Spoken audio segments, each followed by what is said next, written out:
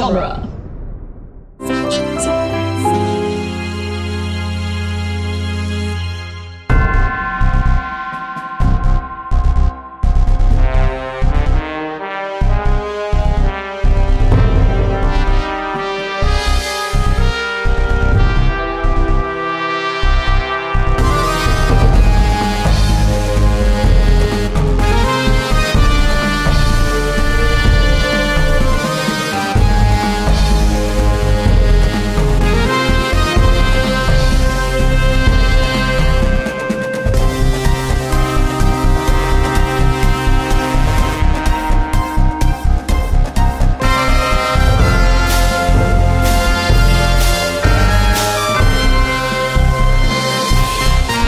It's Franchisography, the podcast that digs deep into the entire filmographies of Hollywood's biggest film franchises. I'm Nick Jimenez. I'm Scott Corelli. Today, Hot Mutant Summer is in full swing as we continue our mini-series on the X-Men franchise with the sequel to two separate timelines, 2014's X-Men Days of Future Past. And we have a guest joining us to talk about dystopian futures, questionable time travel abilities, and mystique-powered sentinels is writer, artist, and fellow podcaster Jason Hammonds. Jason, thanks for being with us. Thank you for having me. What a wonderful intro, Nick. Thank you. It's so nice to be here across the internet audio waves, as of course we are in three separate locations.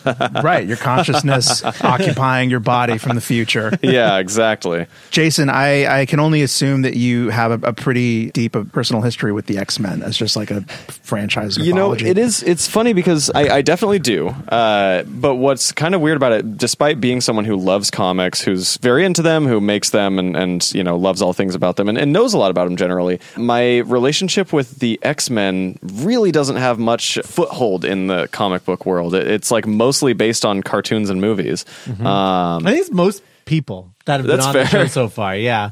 You know, it's one of those things, and this, like, Days of Future Past, because when you know, you reached out back when the show was sort of, you know, developing, I'll, you know, not for nothing, but my credits there did not include designer of the artwork for this show. That's true. Very true. And that's designer of the artwork that was designed for the show and then did not come into existence. And it's on my Twitter cover art. Hey, Nick's Twitter cover art. It lives on in some form. But as we were developing the show, you asked me which X-Men movie I wanted to talk about, and it was a little bit of a hard choice between X2 and Days of Future Past.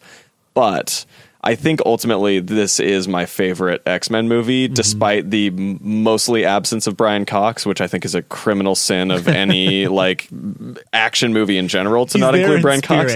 He is there in spirit. He is there in like archival footage. There's weirdly more of him in this than X-Men Origins Wolverine. Yeah. That's very true. That's true. I did appreciate the one moment in this movie where they morph the young actor's face into Brian Cox's head, or like we're really doing it for the people who went to go get snacks earlier. Very nice. But yeah, my relationship to this franchise is basically like, you know, I was born in 93, and so I was like around the right age when this franchise came to prominence, along with Spider-Man, and like the X-Men one was really the franchise that absolutely did it for me and like got me so hooked. Sean Ashmore, I was a big Sean Ashmore stan in all these movies, and I was working in a movie theater when First Class came out, and so I watched that movie like 15 times. I was a projectionist, so I was constantly watching them. I watched that movie a ton, but I had still had a closer relationship with the original trilogy, which is a weird thing to say in the context of this franchise. And so then when it was announced that they were bringing back the originals to interact with the new cast, I was like so on board. And this movie hit at a time when I was living in like a very rural town, working as a retail manager for AT&T. And so I watched this movie in theaters like, God, probably 8 times because there was nothing to do in that town other than like go to the movies. It was a big hit, so it played for a while. Yeah, and I was there for like 1 year. So like between this movie, Amazing Spider-Man 2, which I just talked about on We Need to Talk About Spider-Man, and Thor: The Dark World and Captain America: The Winter Soldier. Wow. I watched those 4 movies so much because it was like the only comic book fair that year. Man, and we ate in 2014. Yeah, a lot of stuff. Yeah, truly. Like, and I love Amazing Spider-Man 2. I have a real affinity for that movie too. Because it's the character work and the costume. Like, they bring it so. Spider-Man wears a firefighter helmet. Yeah, it's so fun. But yeah, this movie, it hits so much of that nostalgia while also like holding together very well. And I'm a big time travel stan, so like, yeah, this one has it all for me. Yeah, Scott, do you remember? This was 2014. This was like post Avengers. Marvel was in full swing. Do you remember like getting hyped for this one? I do. I remember it being tempered a little bit because of the resurgence of the Bryan Singer stuff right before this came out. Yeah. The reminders. Yeah, it was like public. There was like articles getting published. Yeah, it was the Sure, first time. Yeah, or like the second time, I guess, really. But Yeah. like when it started to break through into the general consciousness rather than just industry Like people. industry people, word of mouth. Now it was like getting published, and we'll talk about it. Yeah, But, yeah. I remember being very excited that Bryan Singer was back because at the time the only thing that I knew about him was that he directed X2, and I was like, Right. I miss him. Where's he been? And so I was excited that he was back, and I was pumped that they were doing a time travel thing. Like the whole concept of it, I was like, this is going to be really cool. I mean, Days of Future Past, that's one of the like three Seminal X-Men stories that nerds were like, oh, well, then when that happens, that'll be we're going to insane. get all three Right. of them in a row. For sure. I always forget that it's 2 issues long. Much like God Yeah. Loves Man Kills, not a long story. Yeah. And A one shot. Yeah, truly. Yeah. And Dark Phoenix Saga tied into so many more things that it felt like a much longer thing, because the event itself was not very long either, right? Like the Dark Phoenix Saga was... Yeah, I want to say it was only like 4 issues or Right. something like it's that. that Claremont thing, but like it did still have like a continuation. because for a side of while, itself. if you picked up a X-Men book, would Jean Grey be like Phoenix? Right. You know? Yeah. Kinda Black Suit Spider-Man. I believe, but yeah. Yeah. Anyway. But yeah, I saw this and I remember as soon as it starts, you get the opening, Sure. the dystopia. And I was just like, We oh, are this is so like, fucked. yeah, I was like, oh my God, it's like Terminator. This is fucking rad. It's like a sci-fi dystopian version of his opening from the first X-Men, you know? And I was like, this is so exciting. And I just remember being kind of blown away by the movie and just thinking like, holy shit, they did it. They made like the best X-Men movie. Like it happened. And I think that this movie has been remembered less fondly since, because Apocalypse and Dark Phoenix are looked at so poorly. Yeah. And also First Class is being sort of looked at again and being like, oh, actually, that's not as good as we remember it either. Sure, Because like yeah. they killed the one black character and it's, you know, so then it's wedged between these movies that people don't remember fondly. And I think they forget how good this one is. Right. Yeah. And I think the Bryan Singer thing make things complicated. But Sure. I think I saw this movie probably 3 or 4 times in theaters because I just loved it so much. Because it was like, oh my God, it's the X-Men. This is amazing. Yeah, I remember seeing this at midnight in my little college town and really feeling the electricity in the audience during the big moments. And really, for the first time in a while, it felt like an X-Men movie had captured the zeitgeist of the summer. Where Right. it was like even people who weren't nerds were like, well, we got to see this because look, they got everyone. Everyone's Right. back. It's this, 14 years since the original movie. Yeah. I do think that there's something, and we can talk about this later, but like I do think that this movie is kind of the origin point of what franchise reboot culture has become. When you look at like The Force Awakens bringing back Harrison Ford, you look at like, Flash and the, Spider-Man No Way Home bringing back, existing characters from older beloved thing, or even like Ghostbusters, the new, upcoming movie. Sure, like yeah. this way of being like, oh, the way we reboot now is not to just do the same thing again, The legacy a la Amazing Spider-Man. Yeah, it's we bring back the old people who saw the first one while also having a younger lens through which to view it for the newer audience, so that way you can cash in on both. And I do think that without Days of Future Past, there's a part of me that wonders if Star Wars goes the same, and I especially don't think that Ghostbusters and your Spider-Man and now the Flash movie, like I don't think that those ever go the way that they go now. Do you ever have one of those things where you think about when movies come out and you're like, that came out that close to that? Right. Like, right. And I just had that flash because you were talking about Star Wars and I was like, this came out a year before Force Awakens? Yeah, and Not weird? And Yeah. I think Jason makes a really good point of like, I think we'd have to like Wolverine transfer our consciousness back into 2013, Right. 2012 when the rumblings of it didn't feel possible. And now we've already gotten so spoiled of where Michael Keaton being Batman again would have given me an aneurysm. In 20, Especially in a Flash movie, like Yeah. what is that? But everything's so crazy now. We're just, Space Jam and all this stuff. Right. Where we've almost become numb to the craziness Yeah. that this movie really tapped into in a really Yeah. exciting way. Totally. To get things started in like the kind of pre-production history of it, Deadline posted this story in January of 2012, kind of announcing 20th Century Fox promoting their slate moving into 2012 and beyond. Emma Watts was named president of production in 2009. and her contract was re-upped in 2012. And she led this presentation where Fox's reputation for being hands-on in the editing department and hands-on in the story department, that reputation was starting to catch up with it, with Fox. And it was resulting in things being kept under budget and on time, but it wasn't creating a reputation for being a haven for filmmakers, especially big filmmakers who like being in control. Sure. So they had this big presentation where they were like, look, new era. We want to be a haven for big filmmakers to get their visions. Oh, man. We got Ridley Scott's Prometheus coming in this summer. We got Josh Trank, hot off the heels of Chronicle, making a Fantastic Four movie. He says it's going to be like The Fly. I don't know what the fuck that means, but we're giving it to him. Michael Mann is developing this new movie based on the rivalry between the Ford and Ferrari motor companies in the 1970s. Right. Yeah, I forgot that was a Michael Mann movie originally. Yeah. And one of the jewels on that crown was we are getting Matthew Vaughn back to direct the sequel to X-Men First Class, which was like a hit in 2011, but it didn't like break the bank. It didn't hit like MCU numbers or Skyfall numbers or whatnot. Well, I mean, we'd been 2 movies deep into Lousy Town, Louseyville. Right. You know?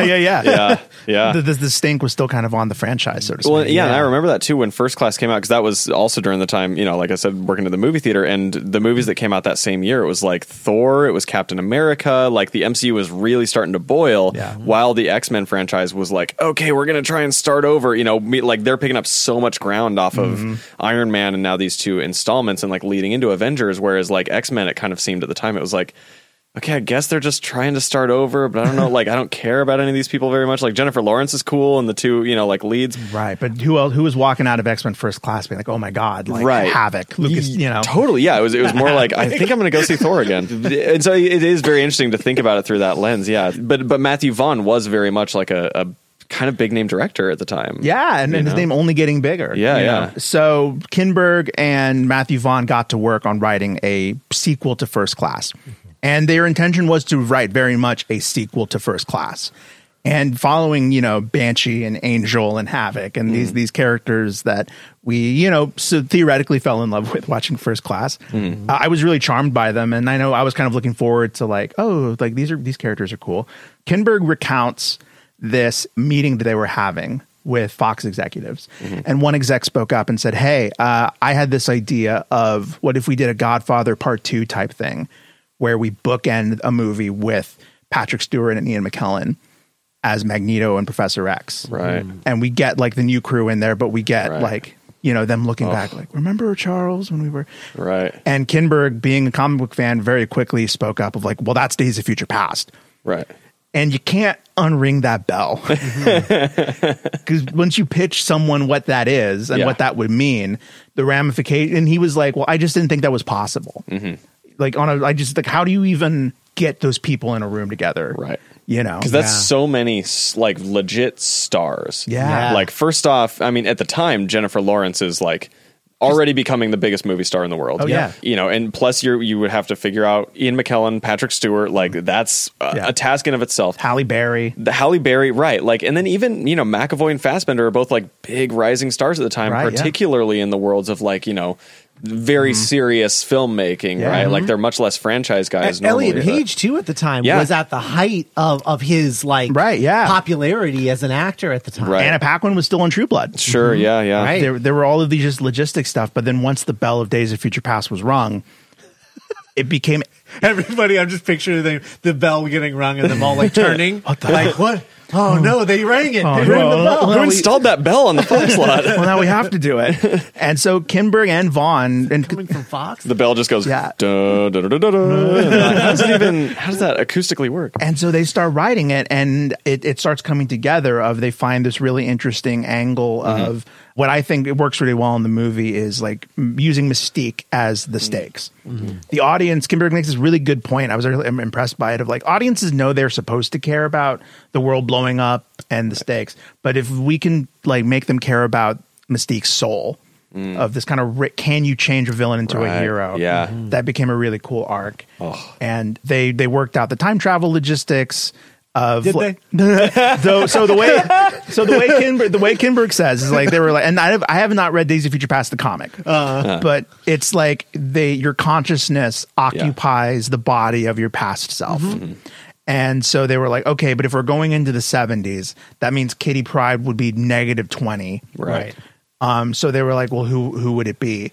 And Wolverine was not the first choice. First choice was actually Bishop. Yeah. And eventually they just were like, well, Wolverine makes so much sense. And I mean, Hugh Jackman is the draw of this franchise. And I think they learned that lesson with First Class, where they were like, this was a good movie. Like, at the time, no one really had anything to say about it. Right. And it had good performances. But ultimately, like, when you're missing Hugh Jackman out of the movie, I think and dads totally. Yeah. I think the Wolverine made more money than First Class, and First Class is an ensemble, and the Wolverine is one dude. Yeah, truly. you would think it'd be like, well, how can we get people to come see just one hero?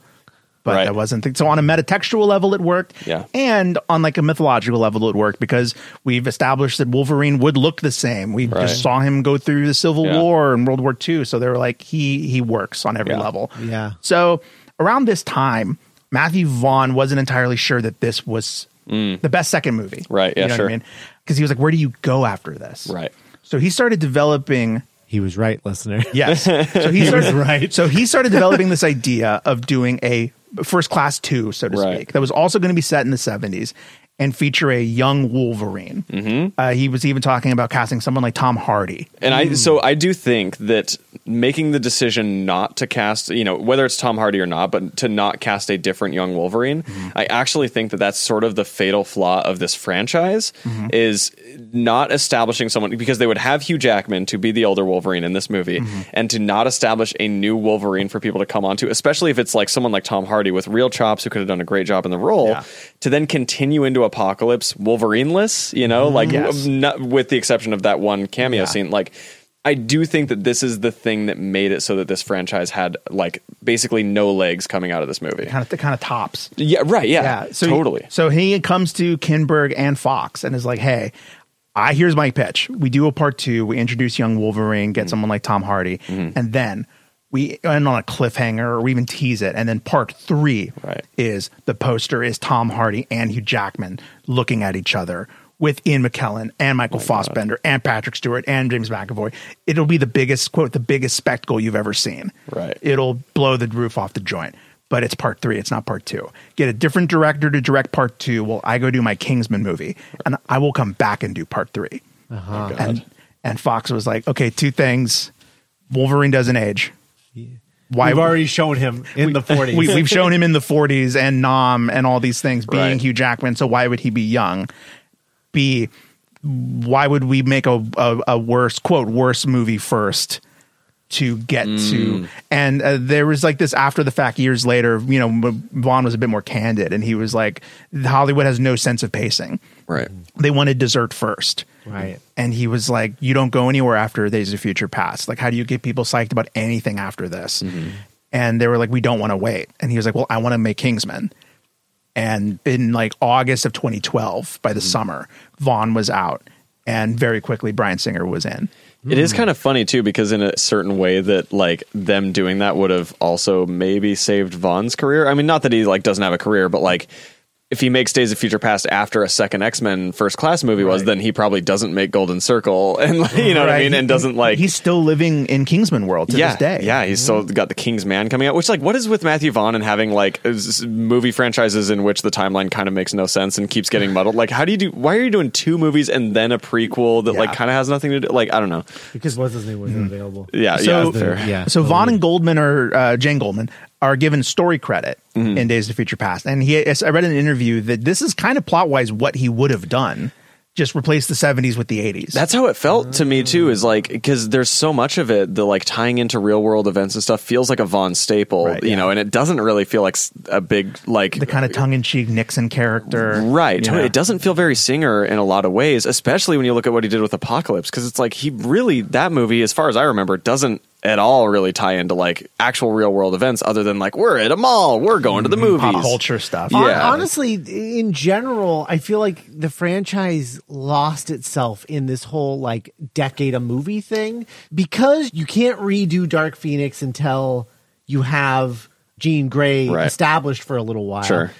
You're not bringing her in until the 80s because we already know she looks like Femke Janssen in 2000. So then it's like you can't do Dark Phoenix until the 90s, but Dark Phoenix feels like an 80s thing and Apocalypse is a 90s thing. So like right away, it's like it just doesn't, nothing feels right. Going into Apocalypse after this felt like an insane move. Truly, like why is that the jump to make after this cast, like this type of like emotional core storytelling that they're doing? Like, don't bring in a villain like Apocalypse that has no emotional bearing on any of it. Like, do something with it, which is the brilliance of Mystique in this movie. Is like, oh, there's personal stakes. And I think that's the coolest thing about these two movies in particular, but also just the best movies in the X-Men franchise is like the stakes are always very personal. You know, Stryker is a very personal villain. Mystique is a very personal villain. In the first movie, Magneto is a very personal villain. Like, and to go to just this dude that's like a random ancient being that means nothing to anyone in the cast that we care about, like, just feels weird. I don't know. Like, it would have been better to like bring back Havoc and have him be like a villain. You know what I mean? Yeah, like, Personally, But you gotta do. They gotta hit every single heavy hitter, everyone that you've heard of. what do the fans want, Yeah. or what has enough crossover appeal to be like, oh, I've seen that episode of the cartoon, Right, or, regardless of whether it makes sense for the story. And Totally. When Singer was brought on, he made the choice to bring back as much of the original crew as possible. This included production designer John Meyer, who hadn't worked on the franchise since the first X-Men. The return of John Ottman as editor and composer. Same costume department people. So like a lot of the original crew. Do you guys remember when Bryan Singer got on Twitter and would announce the cast in a tweet like one day at a time? yeah, it took over the course of like what, 2 or 3 months. Like, crazy. Like Elliot Page is back as Kitty Pryde. Yeah. Sean Ashmore is back as Iceman. And every time everyone was like, oh, and it was getting a little bigger every time. Yeah. Was it Hugh Jackman was like the final like announcement of all of those? I believe was like it's sometime like around Christmas or something. It was like Hugh Jackman's back, you know, and everyone's like, whoa.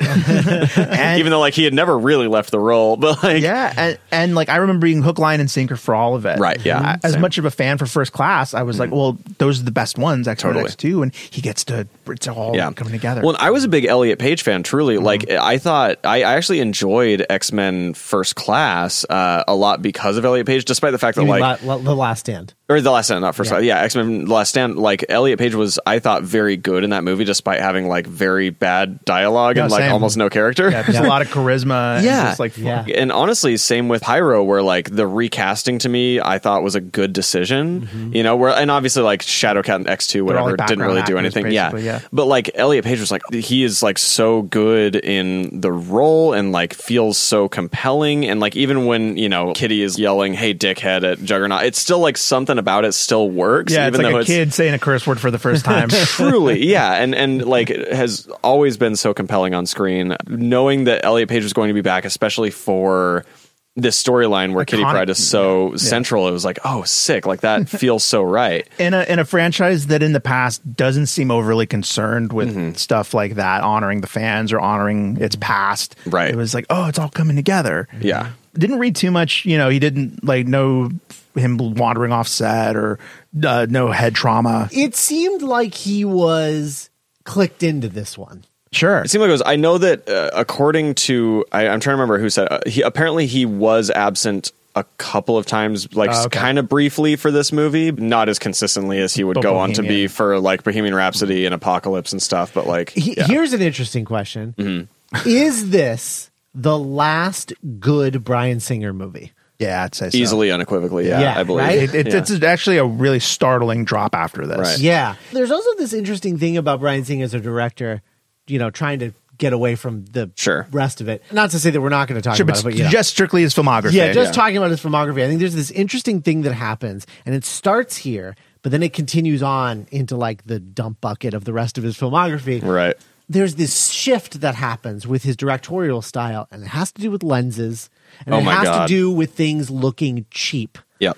It doesn't happen in every shot in this movie. A lot of it looks really good and on par with the first two X-Men movies. And then every once in a while, you'll get a weird shot where you're like, what the fuck is this? Why does Yeah. it look like this? Why does this look like it was made for $5? It reminds me of that. Remember that clip of Bohemian that went viral a few years ago, where it was yeah. just like shot, Yeah. of like them all sitting at a table together. Yeah. Well, and that part of that was that it was actually a Dexter Fletcher scene. Oh, okay. Because I was reading about Ottman and like his experience because he won obviously the Oscar for best editing that year, and I think the reason was that everyone knew it was a crazy production that essentially had 3 different directors, including Ottman, because Fletcher also had to leave like kind of early to start on Rocketman, and so Ottman was just left trying to pick up the pieces. And when Fletcher shot that table scene, he had no master shot, and like the shooting style like made no sense, and like tried to lock into something that didn't end up actually working in the editing suite. So then Ottman was just like forced to like try and pick up the pieces again. Got it. Every film is a miracle. But yeah, Ottman is a weird case, and I know you guys have talked about it, but like this dude has only ever edited Bryan Singer movies. He's a composer who just,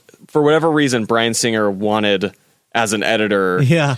Like bizarre. Not to psychoanalyze the dude, but he seems like a lot of, I guess, people in this town are like at once very egotistical and cripplingly insecure. Right. Where like he does lean on people and does, you know, whether it's his social circle, if you want to call it that, or his strictly professional life. Right. I mean, the screenwriters of X-Men 2, Michael Dougherty and the other one, X2 was their first credit. Right. Yeah. And it's like, well, how did they meet? You know? Right. He likes people who are either young enough that he can fully take advantage of them and bend them to his will, or people who have already proven that they will not, oppose him. Yeah. And so to skip forward post-production. So the film's getting ready to premiere in Memorial Day weekend 2014. Right.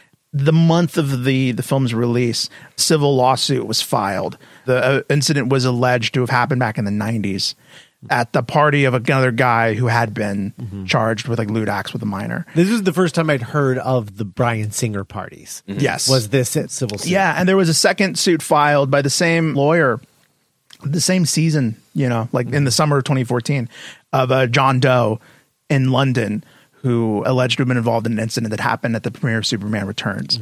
And although both those charges were dropped and dismissed, one was like they were able to prove that Singer was filming a movie at the time of one of the incidents. And so both things were closed and Settled out of court. settled. Yeah. But what did happen is the tide in the press started to change. I read multiple articles by like BuzzFeed and Gawker and Time that were detailing this culture that was coming to light. And, the really interesting points were made of like, well, shift things around. This has been happening in heterosexual parties for decades, the casting couch. Right. Powerful people taking advantage of people without power, people that want power. Right. And Bryan Singer withdrew from publicity about a month away from the movie's release. And the movie came out and was critically acclaimed as like the best one. It is to this day the 3rd highest grossing X-Men movie, just below the 2 Deadpools, which is hilarious. Wow. And that's about it as far as like, so there was some concept art. Apparently Jubilee was going to be one of like the future mutants. Oh, okay. So some cool Jubilee concept art. Also almost came back was Juggernaut.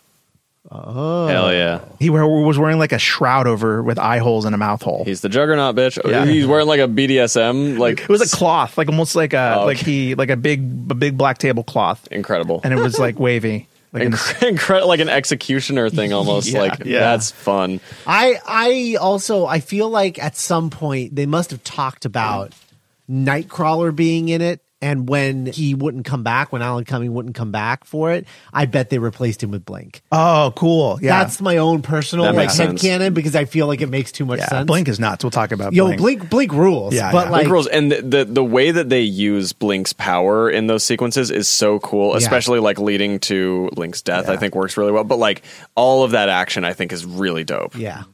I want to get into it for sure. I think that's about it as far as All right. Well, we start off in the not too distant future of New York City. We get this opening shot moving through this building, and I remember this being like internet catnip, because everyone was like, "It's the Baxter Building! It's the Baxter Building!" Because remember back at this point, everyone thought this was going to lead to an X-Men versus Fantastic Four. They kept movie. talking about that movie, and they were like, sort of. I know that they developed. I don't know if they ever got fully to like a script stage, but they definitely had treatments.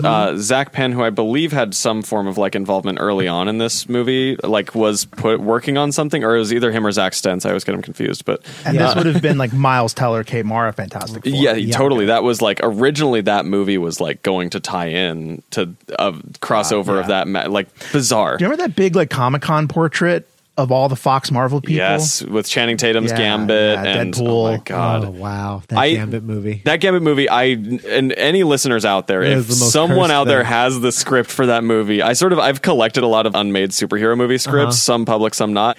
It's fascinating to read a lot of these things. You know, like truly, I love that. So if anyone has a script for any of the versions of Gambit, the Rupert Wyatt please, even a treatment I will take. I just want to see what the hell the take was.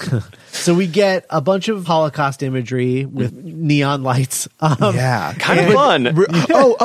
So not fun. So you brought up Terminator. Yeah. After Singer signed on as a director, he had a 2-hour conversation with James Cameron. Oh. Where he talked about the logistics and how to make your rules and stick to your rules. Yeah. And it was through that conversation that he kind of established his role. There's a fun story about like apparently Cameron's autographed Simon Kinberg's like making of Terminator book and said, don't fuck this up. Nice. It does feel very Terminator in a lot of ways. I mean, there's definitely some clear like examples of pulling from that universe. It feels really Terminator specifically because it's Weta Digital, I think, that did this one. And specifically like the ships of Sentinels moving in and they're like these big monoliths just sort of like slowly pushing into an area. It reminds me of like Arrival. Sure. Or Blade Runner 2040. It has a very like Denis Villeneuve kind of vibe to it. Yeah. And man, I am into it. I was like, totally. This like the movie kicked off with that and I was like, fuck, god damn it, this is good. Yeah. I really like this a lot. And then it launches into the iconic zooming through a amoeba with the John Ottman score. That stuff gets me so hard.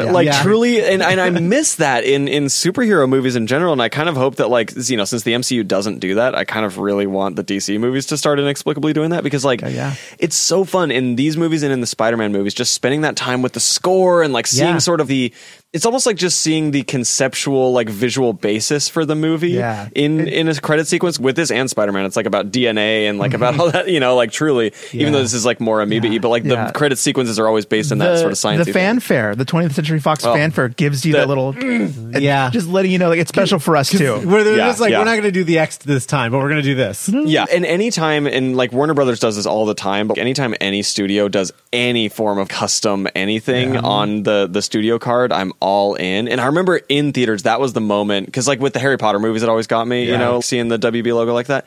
But I was sitting in the theater and just that started, and I was just like very baseline excited for a movie. And then the last little sting of like the da-da-da-da-da, I was like, I started freaking out silently to myself because I was, seeing all these movies by myself in a tiny rural town in southern Utah. But I love that shit. And I fully forgot about it. Yeah, Black Widow had an opening credit thing, and I really appreciated it. That's true. Yeah. That I was going to mention that because like you have the Black Widow opening credit sequence, which is cool, to the point where now you don't have the mid credit for that movie because there is no mid credits. Yeah, that was interesting. It just went straight to rolling credits, and I was like, that's weird for a Marvel movie. Also, the Avengers movies, they have like that really. And that's the reason why the Avengers score is the thing that is like the most memorable from the MCU is because every movie it's the Avengers, Avengers Age of Ultron. You get the little sting. So yeah, I agree. I think it's important to get stuck into people's head. It like gets you hyped. There's nothing about those things that really have that much to do with the movie.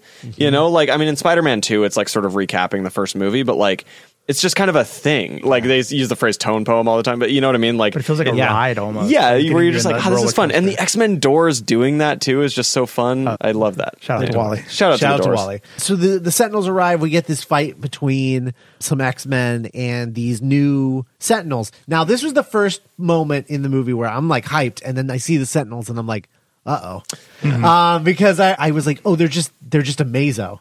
Like from the DC, it looks like a Mazo from Justice League Unlimited, and it has a Mazo's powers. It's like it's just a Mazo. It isn't until later in the movie when they explain that they're built based off of Mystique. That I'm like, oh, okay. There's a reason they look like that. Okay, fine. Yeah, that was exactly where I was because I love the like retro Sentinels. They look so sick. I think they're so perfectly used in this movie. But the futuristic ones are kind of like nothing. But then understanding that it's developed from Mystique, you're like, okay, that's that's actually really cool. Yeah. Like, Yeah. I don't love the design still, but the fact that they are built from Mystique because of this moment in time is really awesome. Yeah, and this is where we meet the future crew, and Right. we get we get like First appearance of Bishop, first appearance of Blink, first Right. appearance of Warpath. yeah, Yeah. and what a crew! What a You crew. got Omar Sy. You got He's incredible. Shout out to freaking Lupin. Lupin. I love Lupin, yeah. It's such a good show. Omar, I've been like waiting for him to pop for so long. I mean, he's a good actor, but like I've been waiting for him to like have truly a thing because this was my first exposure to him, and I was like, this guy's really good. Why does he have like 2 lines? Right. Yeah. He's so dope.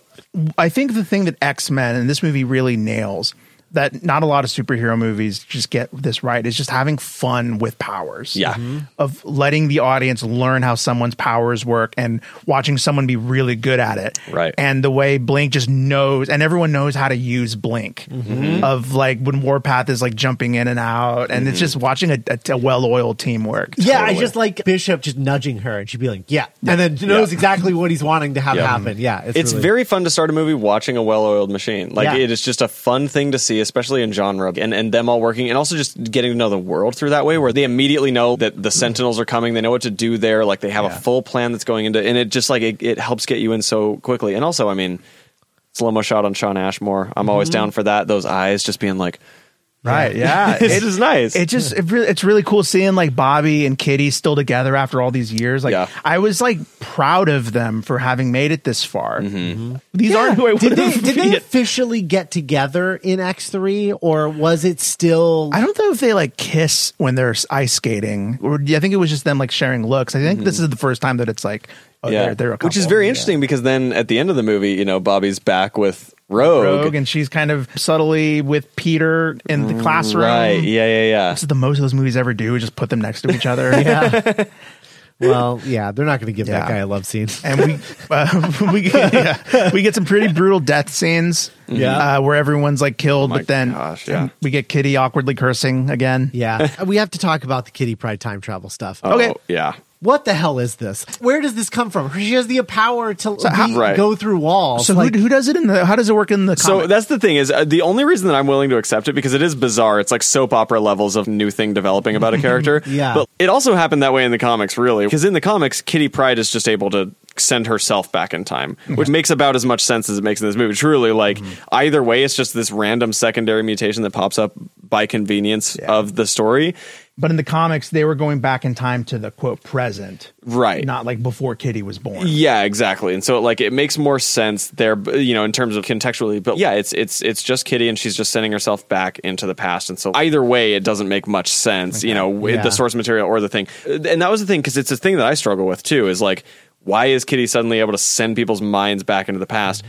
But what else would they have done? You know, is kind of my thing. Like, if you're going to make this story happen, how do you do it?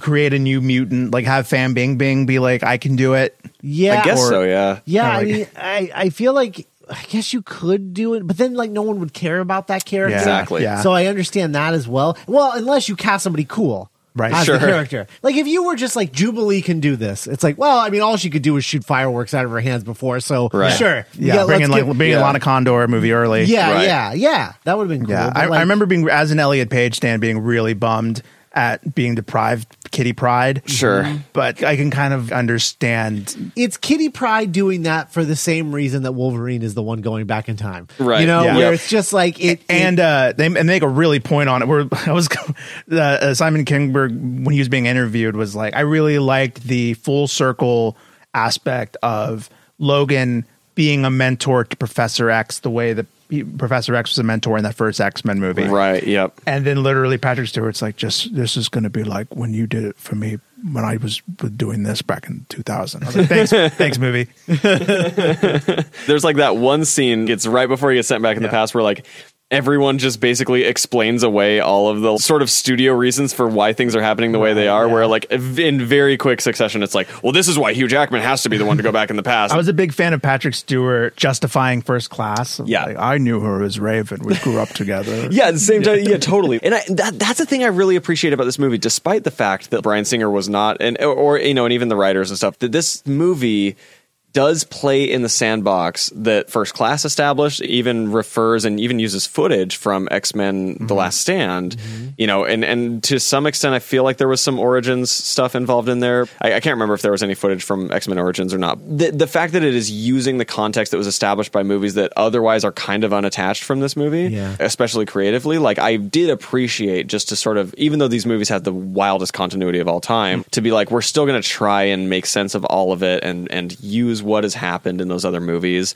to sort of set this one up and not really disregard a lot of it, which like it would end up fully doing in some ways later on. I appreciate the sandbox playing in a lot of this. This is kind of the last time that it really does feel all connected. Yes. I think the very last scene is where this franchise fully loses all connection to continuity. Doesn't even go a full movie. Yeah, like it ends with the Mystique Striker thing, and from that point on, this franchise makes no sense at all. No, it's just busted. Yeah, because they would just do that. They would just do stuff, and they were like, "Yeah, we'll figure it out later," and then they just forget about it. Yeah. Or they're just like, "Well, we don't want to deal with it." Right, so like forget it. we on the Wolverine last week, that movie ends with Magneto and Xavier at an airport being like, "We have to talk, Logan." I'm glad you brought that up. But I do really like the callback to it in this movie where he goes through the metal detector in the old one. He's like, goes up, he's like, I want the pat down. He's like, okay, we're doing a pat down, you know, because he's all metal. And then in this, he like winces and goes through it and it doesn't go off. He's like, oh, right, bones. And the look of like, it's the little things. Yeah, it was really good. It's really nice. I love that moment. But it is so crazy to be like, wait a minute, because going into this movie, I was like, okay, so it has something to do with that airport. So I was like trying to figure out like how this starts, and then it starts like, you know, so far in the future where airports do not exist in this universe anymore. Where it's like, wait, what was that for? Yeah, and it's like they thought it was cool to get those two in a room together. Totally. And then who knows if Bryan Singer even has seen the Wolverine to this day? Right? Yeah, you know? truly, so wild. Well, he did write that scene. Oh, okay. Did he really? Yes. That's the craziest part to me, and especially leading up from the, because it's like they'll do these setups, and then the next movie has nothing to do with them, and you're like, wait a minute, the same guy wrote and directed that stinger that was supposed to lead. What? How? Yeah. How? Yeah. Which also happens in the thing at the end of Apocalypse, the Nathaniel Essex blood thing to do with Wolverine at Weapon X. Like, yeah, they almost like go out of their way to not match up. But it's a thing where it's like, because there's so much, and as we'll get into these last batch of movies, it's like leadership at Fox changes every single movie. Yeah. And so they just keep changing their fucking minds. Yeah. Like that was supposed to be a setup for New Mutants. And then like that wasn't in New Mutants at all. They're not because even, crazy. Yeah. So I in my mind, my headcanon of X-Men movies is like basically X-Men 1 through 3. I kind of count Origins because I think there's a lot of really great character stuff in that movie for the first half. And then the Wolverine. And truly it goes Days of Future Past, Logan, and that's it. Like Apocalypse out, Dark Phoenix out. Like New Mutants, I haven't seen New Mutants yet, and I keep wanting to, but I just like can't push play. If you're like an Anya Taylor-Joy completist, it's fun. That's kind of the only thing that's keeping me going. I'm going to watch it soon. I might, which like, you guys are doing a future episode on it. Yeah, I don't know. But that's my headcanon is like, this just leads into Logan and then that's it. Because that to me is the best finale for a franchise that this could have possibly hoped for. Logan, I feel like, is the best finale. it really does feel like this franchise should have been this movie. And then the next one is Logan. Yep. And then it's like, and we're done. We're rebooting with Deadpool. Yeah, there's a quote from Deadpool's going to be our new Iron Man. You know, Why not? There's a Hugh Jackman quote at the time of filming this where he was like, "This could be my last one." Yeah, he was like, "I can't think of a better ending than this one, Days of Future Past." And from a certain lens, I can see that too. Yeah, you can picture it because he gets such a beautiful little button ending at the end of this. And it's just like, well, see you in 2 years. We're going to be back. That's kind of of why. That's totally, and that's kind of my thing with the younger actor thing. Is this would have made such a perfect send off to Hugh Jackman if there was a younger actor playing Wolverine, and you're just establishing firmly like a new timeline where Wolverine joins the X-Men in the 70s instead. Would have been a perfect way to be like, okay, thanks Hugh Jackman for everything you've done. We all love you, but also we still have Wolverine, and we can start like a new franchise direction. Instead, they're just like so petrified of what could happen if they can't anchor things on Hugh Jackman. They're like, no. We got to have him. We got to keep him. We got to set up a future for him. Truly, it shackles Jackman to the point where he ends up still doing like a couple more desperate cameos that I'm sure they paid him way too much for. Obviously Logan, which I'm grateful for, but like I don't know. Yeah, it's and he's in fine form. Like the scene where he wakes up in the 70s. Yeah. So the reason that they're sending him back is because Mystique is going to assassinate Peter Dinklage. Yeah, Peter Dinklage, Bolivar Trask. The first time she ever killed. I can't express how relieved I was watching this movie when there wasn't a single joke about Bolivar Trask Yep. compensating for something. Oh, Yep. it's a real testament to what's possible Yeah. and how fucking easy it is to Yes. just cast different looking people. I Yeah. was cringing the whole movie just waiting for it because I was like, I know it's coming. I know Right. they're going to make that stupid fucking joke. Right. And then it just never happened. I was like, holy shit, I know. this is Yeah, incredible. like, Yeah. and And Dinklage does a solid performance in this. it is the definition to me of an actor bringing to life what could very easily be like, just if you look on the page, he doesn't Yep. have like a quirk or a tick, Yep. but he feels like a real person in every scene and so Totally. singular because it's Dinklage. Oh my Yeah. God, it's so good. Yeah. So they send Wolverine back. He wakes up in the 70s in a waterbed. Yeah, I like the fake out if you think it's like cosmic weird stuff, but then Right. it's like a lava lamp. Yeah. And they're doing like their most in this movie, I feel like, more than any other X-Men movie has, of being like, Wolverine is the most hetero man of all time. He's always just banging chicks and like, That was weird. Him waking up with a girl in his bed is weird. That's it's like weird. bizarre. That's a weird. It's never been the character. I was gonna say there's like because later when he's kind of a dick to Hank, he's like, oh, I forget that he can be this way. Yeah. He can be kind of like a boorish dick, but then also he can be like really stoic, dignified samurai. Right. And it's kind of like whatever movie you're watching. Totally. There's a couple of weird moments. It's that, and then there's another moment where Beast is like asking about kids. It's like, is he your kid? Fucking hope not. Yeah. Yeah. He's like, I hope not. And it's like, what is this like weird continuity of this movie where like Wolverine's just been slinging it around across town for decades? What is So this is like 1973. right? So we know Logan was in Nam. Right. So I guess This is right post Nam, right? So this would have been after the firing Directly from squad Nam. with Victor. Yeah. Oh, wow, yeah. He would have escaped that.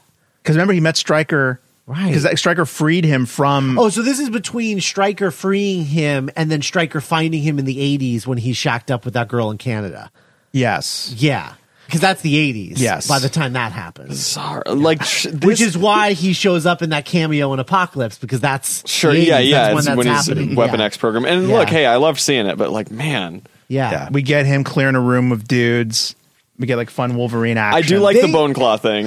His little like, right. The bone claw thing is so funny because it was a brand new thing in the comics. Yeah. Brand new. And then they just went all in The on movies the bone really claws. loved that. Yeah, they were just like, what would they do before telling a adamanto? Okay. that Yeah. was the whole point It was just of that he origin. had always, as long as he's known, he's had the metal claws. You know, Yeah, I think prior to that, everyone's assumption was that they installed the metal claws in the Weapon X Not put program. metal over his bone Yeah, claws. and his Yeah. only mutant power before that was the healing factor. which like makes sense. I mean, like most X-Men have bizarre mutations, but But yeah, I just love that once the bone claws were out, they were like, "Oh, we fucking love these. We're bringing them back, buddy." almost immediately because Yeah. that comic came out in what 2003. Right. So it's in Wolverine Origins, and then he gets his claws cut off in the Wolverine, and then grows the bone claws back, which they never explain how Ever. he gets adamantium claws again. God, again, the continuity of these movies.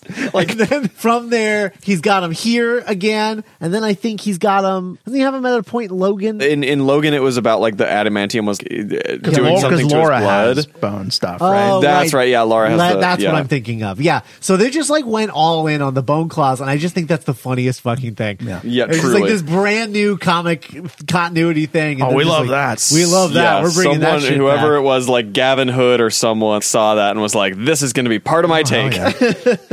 I like the fun. There was this interesting thing about how Lauren Schuler Donner said in an interview that she feels like good naturedly. She says, I feel like Brian is always trying to make these movies more somber and serious, and I'm always trying to inject more humor Right. and levity. And this Yeah. feels to me like one of the more Donner X-Men movies. Right.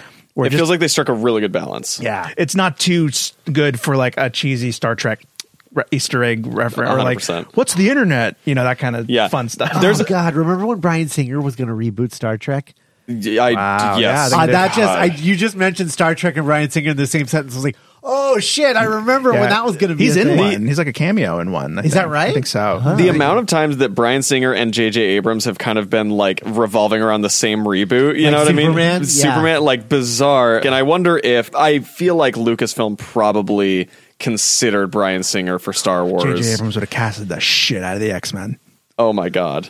Oh wow! I just I don't know what casting director he works with. I need to look that up. Yeah. One day we will look that Right. up For sure. for a reason. Something. It's arguably his greatest, you know. Oh my god, Well- he just knows how to cast the shit out of everything. He really does. He has a real gift for it. But I will say, up until Apocalypse, In some ways, First Class. In some ways, not. But like, I think most of the X-Men movies up to this point are insanely well cast. Oh, For the characters that stick around. But Like, then like yes, all yeah, the yeah, one-off yeah. characters are like very... I mean, Days of Future Past itself, you don't really care about who is Iceman if Right. not Sean Ashmore. Totally. Right. Or like, totally. like you said, Kitty Pryde barely has anything to do in Last Stand, but everyone was like, "Oh my god, she's Yeah. so cool!" Because For Elliot such Page a is bad so- movie, everyone wanted Elliot Page back, like Yeah. very much, and people were stoked about it, despite hating that movie. We were talking about the Wolverine, where even now Famke Janssen showing up, Right. It's like, "Whoa, Famke!" Yeah. If you go back and watch those movies, Jean doesn't have a lot going on. Oh, she like almost never has anything to do in any of the X-Men movies. Like, really and well. Halle Berry as well. Like, all of these movies are so well cast up to this point. And I do think the thing that's astonishing to me, and I don't think has ever really been, accomplished to the same heights, is like you have two characters in Magneto and Professor X that they nailed it both times. Yeah. Like, those characters were cast twice perfectly. Yeah. And that is crazy. Like, what's another time that the same role has been cast repeatedly and they absolutely nailed it? Star Like, Trek. I guess Star Trek. Yeah, Yeah. truly. Yeah, I guess that's the only with Spock and with Kirk. Like, And nailed- Bones. I guess Bones. And honestly, yeah, Sulu. Like, I think John Cho is incredible as Sulu. Yeah. He didn't have enough to do, but Chekhov. yeah. Chekhov, yeah. And Chekhov's good. Yeah. Hey, I mean, Anton Yelchin, R.I.P. He was incredible. The imagery is really good. I like when he goes like the Xavier sign being like just on the lawn with Right. the grass overgrowing. It's really Yeah, effective. yeah. Well, before that, we get Mutant Vietnam. Oh, that's right. Yeah, with Alex And Summers that's fun. back in like a cameo. Yeah. So weird. I Barely, was like more than a cameo, but like less than a role. Yeah, I was like, when is he back in the movie? When does he show up? And then I forgot about him until literally Yeah. just now reading my notes. I was Yeah. like, oh, right. It's so weird because we were just talking about how it is kind of honoring some parts, but then sometimes it feels like it's really doing First Class dirty. Yeah. Yeah. With like Havoc barely being in it, Right. and everyone else being killed off screen. Yeah. I will say it works for this movie. Yeah. But if like First Class is your favorite one, Right. I loved the look of Toad. I was gonna say, shouts out to mutant icon Toad. Yes. This dude just given two very distinct looks in this movie. Like once as like a line cook, and once in this scene right here, he's just he's just such a working class mutant. incredible. Yeah, truly. He's like, I'm not gonna be a model or a celebrity. I'm gonna work in a freaking In and Out. Yeah, so like no one I can see am me. very ugly. My face is hard to look at for most people. I am very off-putting, but like, hey, I'm just doing my job here. Yeah, like I got drafted. No lines, but he tells a story. Something that really hit different for me this second time around was Raven being in full Mystique mode. Right. Because I forgot how little physical stuff she does in First Class. Right. Yeah. When she turns into Mystique for the first time, it's instantly nostalgic because it feels like Rebecca Romaine, you know? And then she starts doing her thigh fu. Yeah, like, because in First Class, it's hard for me. They literally have Rebecca Romaine show up for a cameo, Yeah. and I still can't quite connect the two of them. But here, it instantly like, works oh, so well. she's going to grow up to be Rebecca Romaine. And this is the right moment with Lawrence too, where she's not quite too big for the role. I mean, I do think that her performance in First Class is her best performance as Mystique, because she was still hungry enough to not care or like not be like encumbered by the makeup and all that stuff. Because she clearly starts getting very annoyed by playing the role after this movie. Yes. But I think in this movie, she's still very, very good. Obviously, the physical stuff is amazing. It is that thing of like, why are women always having to like use their legs in like very sexy ways for action scenes? That being said, impressive stuff in this movie that she's doing. Yeah. Like the leg hold up thing, I think is a very fun, creative thing, despite the scene itself with that military officer like being bizarre. Jennifer Lawrence is doing great work in this movie. I think. This was like her era. This was her, like she was the biggest star on the planet. Yeah. But yeah, then we go back to Xavier Mansion. We meet drunk Xavier. Oh. We find out that Hank isn't blue anymore. Yeah, it's really cool. It's like when your two sketchy friends, they only have each other left, and they're both kind of enabling the other one. Yeah. And it's not a really healthy living situation. Yeah, he turns into Beast like the Hulk now. Yeah. Yeah. For reasons. So this is kind Nicole. of the last time that it makes sense because you get like, oh, he's also lying to himself. Right. There's this great scene in the Road Cut where Raven kind of challenges him. But yeah, he takes an injection every day to look like Nicholas Hoult. It's Right. also that scene in particular, that is only in the Road Cut, is the time that he looks the best as Beast across any of the movies. I think is in that scene because he's got those big, beefy Beast hands, and he's has to look good in close-ups. Most of the time, they just keep a distance. Everybody, and they're just like, don't let anyone know that he's basically wearing a rubber mask. The looks that Beast has had in this franchise, and it is easily the best look in this one, basically looking like the lion from The Wizard of Oz in the first one. Like, man, that's harsh. And the whole thing is ADR because he can't move his mouth. Yeah. Very rough. Going back to the perfect casting, like, McAvoy is in the zone in this whole movie. Oh, unbelievable, this dude. Like, truly incredible. I get so much emotion out of him in this role. And it is such a vulnerable spot for Xavier in this movie, like, more so than any of the other ones. He's really in a dark place, and like he plays it so perfectly. The way that it ebbs and flows too, where he'll go from manic, like leave me alone, like stop, I need to like shoot up this cure, and all of that, and then go from like being convinced to be like, okay, I'll do this one thing, fine, and then suddenly he drifts back into Xavier mode from First Class, where he's in the training montage and he's totally clicked in, and then something will trigger him and he'll just fall back into a depression. Almost like Jack Sparrow kind of mode. It's so good. He's excellent. He's really reveling, and we're finding this great man at like his lowest point. Well, and it can be so easy, I feel like, to lose the audience with that much variation between, emotion in every scene, because you start to get too rangy, and suddenly, like, no one can believe the importance of any of the emotions because it feels like you're all over the map all the time, But he's like right on that razor's edge where it's just very rangy but very honest without getting cartoony ever, which like in my personal opinion it kind of does in Split, I think, and especially after that I think that McAvoy starts to get a little interesting, crazy, but that's just, I know people like that performance, but like in this one it really feels like he's just like walking right on that, and I will get to it, but like the airplane scene to me is like the height of this movie. But there's a moment when Logan's like, we're also gonna have to get Magneto out too, and he's like, how's that gonna happen, dipshit? And he's like, well, because you sent me back together, your friends in the future, and that look of like hope starting to like, wait, what? Right. Literally the theme of this movie, like the actual theme song that you guys will hear at the end of this episode, it's called Hope, Xavier's theme. That's the name of the song, the track. One quick thing while we're in this scene in the house, it's another one of those crazy continuity things with this franchise where I can't, and it's understandable why, but like, there's that moment when he's like, oh, I do remember you, from the cameo in First Class. It's like, I do remember you, actually, and I'm going to tell you what you told me that time. And in this movie, he says, fuck off. Doesn't he, in First Class, say, go fuck yourself? Pretty sure you're right. Like, how do they not get that right? Like, make a point. What? Yeah. I'm doing a callback. This is going to be a callback. It would have been the best thing, but then you can't do it because you only get one. But it would have been so good if he would have been like, fuck off. And Wolverine's like, actually, I said go fuck yourself, but all right. But I get it. But I get the point. Yeah. Whatever. In the road cut, Nixon gets to say fuck.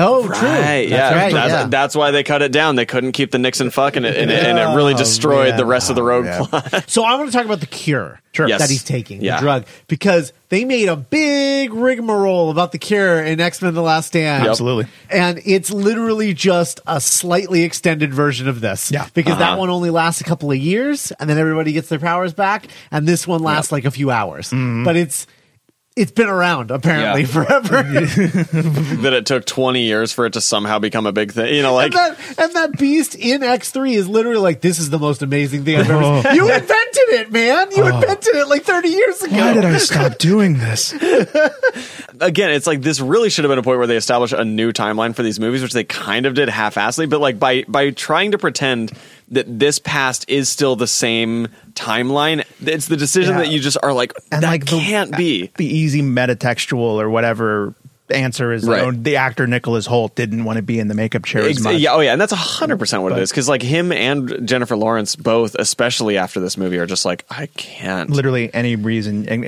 Which sucks because it is direct conflict with both of these characters' arcs. Yeah, 100%. Yeah, in First Class particularly, where they're accepting what they are. Also, the fact that this line comes later, but it's related to this. Is Xavier being like, when these go, this comes back. And I'm like, what? I'm like, what do those have to do with it? You got shot in the back. That has nothing to do with your powers. What are you talking about? Yeah, giving him his legs back, just even saying that sounds weird. It's kind of the weirdest move of the movie. Yep. I get the wanting to stay away from the manic depressed guy in the chair because that's immediately Forrest Gump is like immediately where your head goes. You don't want it to be like, I'm tortured because of this thing that happened to me. Right. You know? And I can also see from the lazy standpoint too, of there's a lot of scenes in this movie where McAvoy kind of needs to be active. He's more active. Probably, he's running. Yeah, because like you think about like the scene in the Pentagon and, you know, the airplane, like there's a lot of scenes where he needs to be like up on his feet, just sort of choreographing wise, but that is the lazy answer to why you take him out of the chair. And he can't have like a sci-fi chair. Right, 100%. Yeah, because it's in the past. Yeah. The one line that I think is effective from all of that, like the only thing that works about it for me really is when he says, when Eric is like, you know, you did that so you can walk, and he says, I did it so I could sleep, and he tries to say it and breaks. The pain. Such a good delivery of just being like, it is madness to hear everyone's thoughts all the time. That stuff is played really well. Yeah, totally. Also, not for nothing, but the scene where he's shooting up, and Yeah. you're just like, oh my God. Professor X, no. And then he's like, we invented this cure. And you're like, oh, okay. Jesus. Yeah. And I like that as a reveal. Yeah. I love totally. Hank's little like, I just take enough to stay straight, but he does it too much. Like, sure, buddy. He does it so he doesn't feel anything, including his legs not working. So now he can magically walk, which is just like, what? I don't get it at all. That's not how this should work. It is such a funny just continuation of the X-Men movies, always trying to do these very on the face parallels to like real world societal struggles. It's always a hammer. Yeah, truly insanely blunt and not always adept. Like it's always like when people are trying to force the Martin Luther King, Malcolm X thing onto Charles and Eric. Right. It's always so blunt, so on its face, and like doesn't quite work. It works in the movie, but you're like, don't try and tell me that this is how it is in real life. Like, don't, like a baseball card version of both of those men's ideologies. Yeah. But it does work. It totally works in the movie itself. And then they're like kind of like Ocean's 11 talking out a plan, and Logan's like, well, I think I know a guy. Oh my Right. God. So they're gonna break out Magneto, who is put into this pentagon. He's buried 100 feet underground, or no, 100 floors underground, because he killed Kennedy. Because he killed JFK. He's like, yeah, well, why else do you think the bullet bent through the air? I was like, is that just real now? Is that just what we're saying? I think it's the most Matthew Vaughn stuff in the movie. 100%. Easily. Because it's both cheesy and revisionist history, which are like his two favorite things. Yeah. But at the time when I saw this, that was like the thing that made this movie work to me. Because I thought the Cuban Missile Crisis thing in First Class was amazing and fun and great. At the time, at least, I haven't rewatched it since, but that was to me in the theater being like, of course! And it gets even crazier. The JFK days, we'll talk about it. But then he goes and he gets his costume and he goes and he breaks out Emma Frost. And he's like, you're coming with me. I'm Magneto. Yeah. And then we're going to go kill JFK because that needs to happen in 30 days. And like, you know, like, cause it's like, it's so close to when First Class ends. So he's only like working as the Brotherhood as a team for like maybe a year tops. Right. Hank says definitively that the school lasted one semester after Cuba. Right. And then they shut down. Right. So it's like with both of these, like after their boyfriends were gone, like their lives just fell apart. Yeah, what a spectacular failure, truly, to have a school that lasts for one semester. Yeah. Like, when has a school... Like Trump University lasted longer than that. That's insane. Well, to be fair, he does say that they all got drafted. They all got drafted. Sure. That's fair. Yeah, the Vietnam War, I guess, did interrupt a lot. Having a majority male faculty and students kind of bit everybody in the ass. In so many ways, that was always going to be a recipe for disaster. Like, if it wasn't the Vietnam War, I'm sure that would have collapsed. Luckily, Hank has that foot thing, so like he would have gotten undrafted. So sad. He's like the caretaker. It's like Sunset Boulevard. Oh, man. But it tracks because isn't Hank in the comics in love with the professor right. and like really about his approval? I do want a movie that's just, you know, Hank and Charles's sad existence in this it's like with mansion. Mel and I. Yeah, like, what's that movie where the woman gets like trapped in the elevator inside her own house? Do you remember what that movie is called? No. But it's like basically that, just like Hank taking care of this crazy Professor X who's like, you know, a 30-year-old elder. Like, you know, like Hank, the television's not working. How did they get Magneto? Yeah, I don't know. How? Truly. Yeah, because what's that movie? Like Elliot Ness or like J. Edgar Hoover, like we're getting the man who killed Kennedy. How? Yeah, like they did not have any non-metal weapons at the time. The only way that he's in that jail is because we started the movie there. They would have no way to like realistically explain how he got in there. Even if they got him in his sleep. Yeah.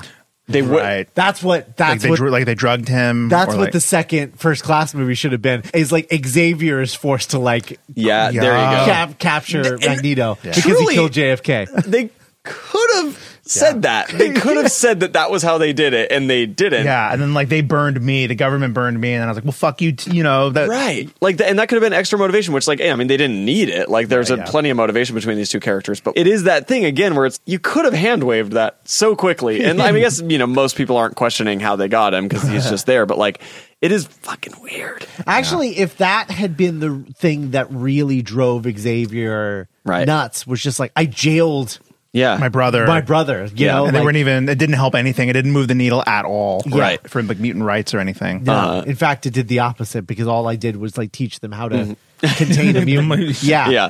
Before we get to the scene where the sort of JFK of it all evolves, we have what makes this movie an A+ movie in my book, and I think in the books of most people, The which is Maximoff household. the just the introduction of Peter as a character, in this movie. Because this was like, this was right after Coven, American Horror Story, Right. where I feel like Evan Peters was starting to become like, Yeah. like, oh, that's Evan Peters. Yeah. And just immediately having so much fun. Yeah. You could feel the audience falling in love with his character. Mm-hmm. So is that Wanda, his little sister? That is supposed to be Wanda. Is it Yeah. really? I thought it was supposed to be who's the third Magneto kid, like Polaris? No. I that thought Oh, it was supposed to be her. because that could be Polaris, because Peter's mom at one point is like, go bother your sister upstairs. Oh. And she's I like, didn't "But even she's-" catch that. Yeah, it's like, but she's boring or something. Because I thought the reason that she was wearing a crown Yeah. was a reference to Wanda. well, because Polaris also does have a crown. Oh, is that It's right? green. It's green. Oh, yeah. it's green. Okay. This family's very uncreative. But I feel like I remember there being some kind of weird thing where the rights to Wanda and Pietro were like slightly different in Yes. terms of how they played out. Yes. And so I think that there was a thing where they were not able to ever have Wanda in the Okay. X-Men And movies. The name Wanda Maximoff couldn't be spoken. Yeah. And I think it's also why maybe his name was Peter instead of Pietro. Either that or Bryan Yeah. Singer just wanted it to be Peter. Because But the like, next year we would get the Maximoffs. Well, and yeah, Ultron. it's why he can be Pietro but not Quicksilver. oh, They man. they had Peter and Quicksilver. Yeah, they had Pietro, and I think it's specifically because their first appearance is technically in an Avengers book, Right. But they're mutants, so they're technically owned by Fox. So it's this So weird bizarre, split yeah. where they're like, okay, we own everything that was first in the Avengers Right. book. You can have everything that was first in an X-Men book, Right. So yeah. him being Magneto's son and all this stuff, that Yeah. belongs to like Fox. Right. Yeah, Right. it's totally, which is why they never talk about, like, up until after the Fox merger, they never talked about their parentage, which was also, I'm very curious because I do think that at some point it's going to get retconned where the parents in WandaVision are not Wanda's Yeah. parents in continuity. taking care of you from Metal Man. Yeah, totally. Yeah. Totally. Like that there was like mutant stuff going on and then they took them, like, I'm very curious to see how the mutants get worked in there. Anyway. I think Xavier's erased everyone's memory in the MCU of mutants. of That's mutant kind. sort of my thought too, is that there's been some like behind the scenes manipulating and that they're going to pop up as like we've been in hiding this whole time and now we're coming out and like, Right. which also One day he's gonna wake up at noon and be like, oh shit. I forgot to erase everyone's memory today. Oh. We went out to the mall and I wasn't on it. I was drunk. Everyone's like freaking out outside. God damn it. Yeah, so we get the introduction of Quicksilver. He's got his Klepto. hangout basement, klepto He's cave. stealing Yeah. Twinkies and TVs. Hell yeah. And Galaga. Yeah. I love this scene. So he's just so fun. And like it is kind of funny because to me, Evan Peters isn't exactly the most charismatic actor in a lot of Right. ways. And like is a weird choice for like a hyperactive character because his voice, even in those scenes where he's like running around the room and talking, very slow, very slow speaker. And in a certain way, it kind of works because there's a tension there and it's almost like he's bored with his quickness. But like, it's an unusual choice, I think, for Yeah. that type of character to have him be so slow and so like Almost kind of like stoner, laid back. Like, he's hey man, like very what's up? metered in his delivery on everything, and it's kind of bizarre to have those two things existing in parallel. I love the way that his speed looks from the perspective of everyone else. We'll Yes. get to it about his Right. perspective. There's no wind. There's no Yeah. blur. Yeah. There's no... Hank's like, oh, is he a teleporter? Like, no, he's just really fast. Yeah. He's just so fast that you literally can't see it at all. Very cool. It was one of those things where when you see Age of Ultron and how they handle his speed, you're kind of like, oh, really? Yeah, that's right, it. yeah. Because we all saw this and everyone was just like, this is the greatest thing we've ever like this the way this stole the character was movie. handled. I'm so curious how they do the Flash's powers in the Flash solo movie because Yeah. I'm sure it's going to be completely different from what Zack Snyder did. I agree. But I'm so interested because they have an opportunity to like do something really special. Yeah. And I hope they figure out a way to do it. Because even the X-Men movies, unfortunately, very quickly just reheat this scene over Yes. and over again. That we'll talk And it about. is exactly like microwaving where it's Yeah. just like, oh, it's definitely not as good as it was when it was fresh. Each time it's a little less. yeah. But Quicksilver's a great addition. He's there to have a good time. He just Yeah. wants to have Yep. fun, and like the audience kind of gets to go with him. The way that it's almost like Deadpool light, you know, in a weird way where he's like, you know, commenting on the way that this universe, the X-Men as a whole are functioning. He calls the Bone Claws gross. Yeah, totally. He's very much like an audience surrogate, I feel like, in this movie where he can, you know, exist outside of the crew and outside of the like normal Yeah. world of these characters while still not quite like breaking Yeah. the fourth wall and looking at the audience, but Yeah. he's having fun, and it's just that refreshing thing in a franchise this old to have like a new character who does something completely different Right. and like has no relationship to what has happened before. Yeah, like him doing the heist is fun. Yeah. Oh my I'm just God, watching yeah. him like make his way. The thing that I love about that is that like you have 4 people, right? 4 people, right? Quicksilver, Beast, Magneto, and Xavier. Yeah, yeah. right? So you have these Or in people- Logan. And Logan, right. So you have like 3 people on the outside, but they only get a certain point. They're not involved in the rest of the heist. It's all Quicksilver. Like he's the only one doing anything. They're just like, and we'll be here at the gate when you get off the plane. Yeah, cool. Like, I want to see it when he pitches to them that he's just going to duct tape the guy to the ceiling. Yeah. Like, there's no way that everyone signed off on duct tape being the solution, right? Also, that fucking guy deserves some sort of background extra award because he is giving it 110% in Yeah, reaction. Right, Man. just from his And eyes. it's- I mean, like so you know, good. there's that part where he's like, "So what'd you do, man? Like, what'd you do? How come you're in here?" And he's like, "I killed the president." And he turns to the guy, he's like, "Holy shit!" Like, So good. And I also do like when he first goes into the elevator, just that the dude's hat, just like slight, like that's it's just so fun. And like, there's a lot of like, I mean, it's not subtle, but like little touches that really make the whole thing sing. to show like how much fun he has being Quicksilver. Totally. This movie feels like more than any X-Men movie afterward, like they really thought about how everything would play out to everyone around. Yeah. You know, like, I don't know, just the holistic approach to all of these powers. I really like the McAvoy Jackman chemistry. Like, there's that part where he's trying to talk his way out of the guards, and then Wolverine's like, whatever, and just beats them up.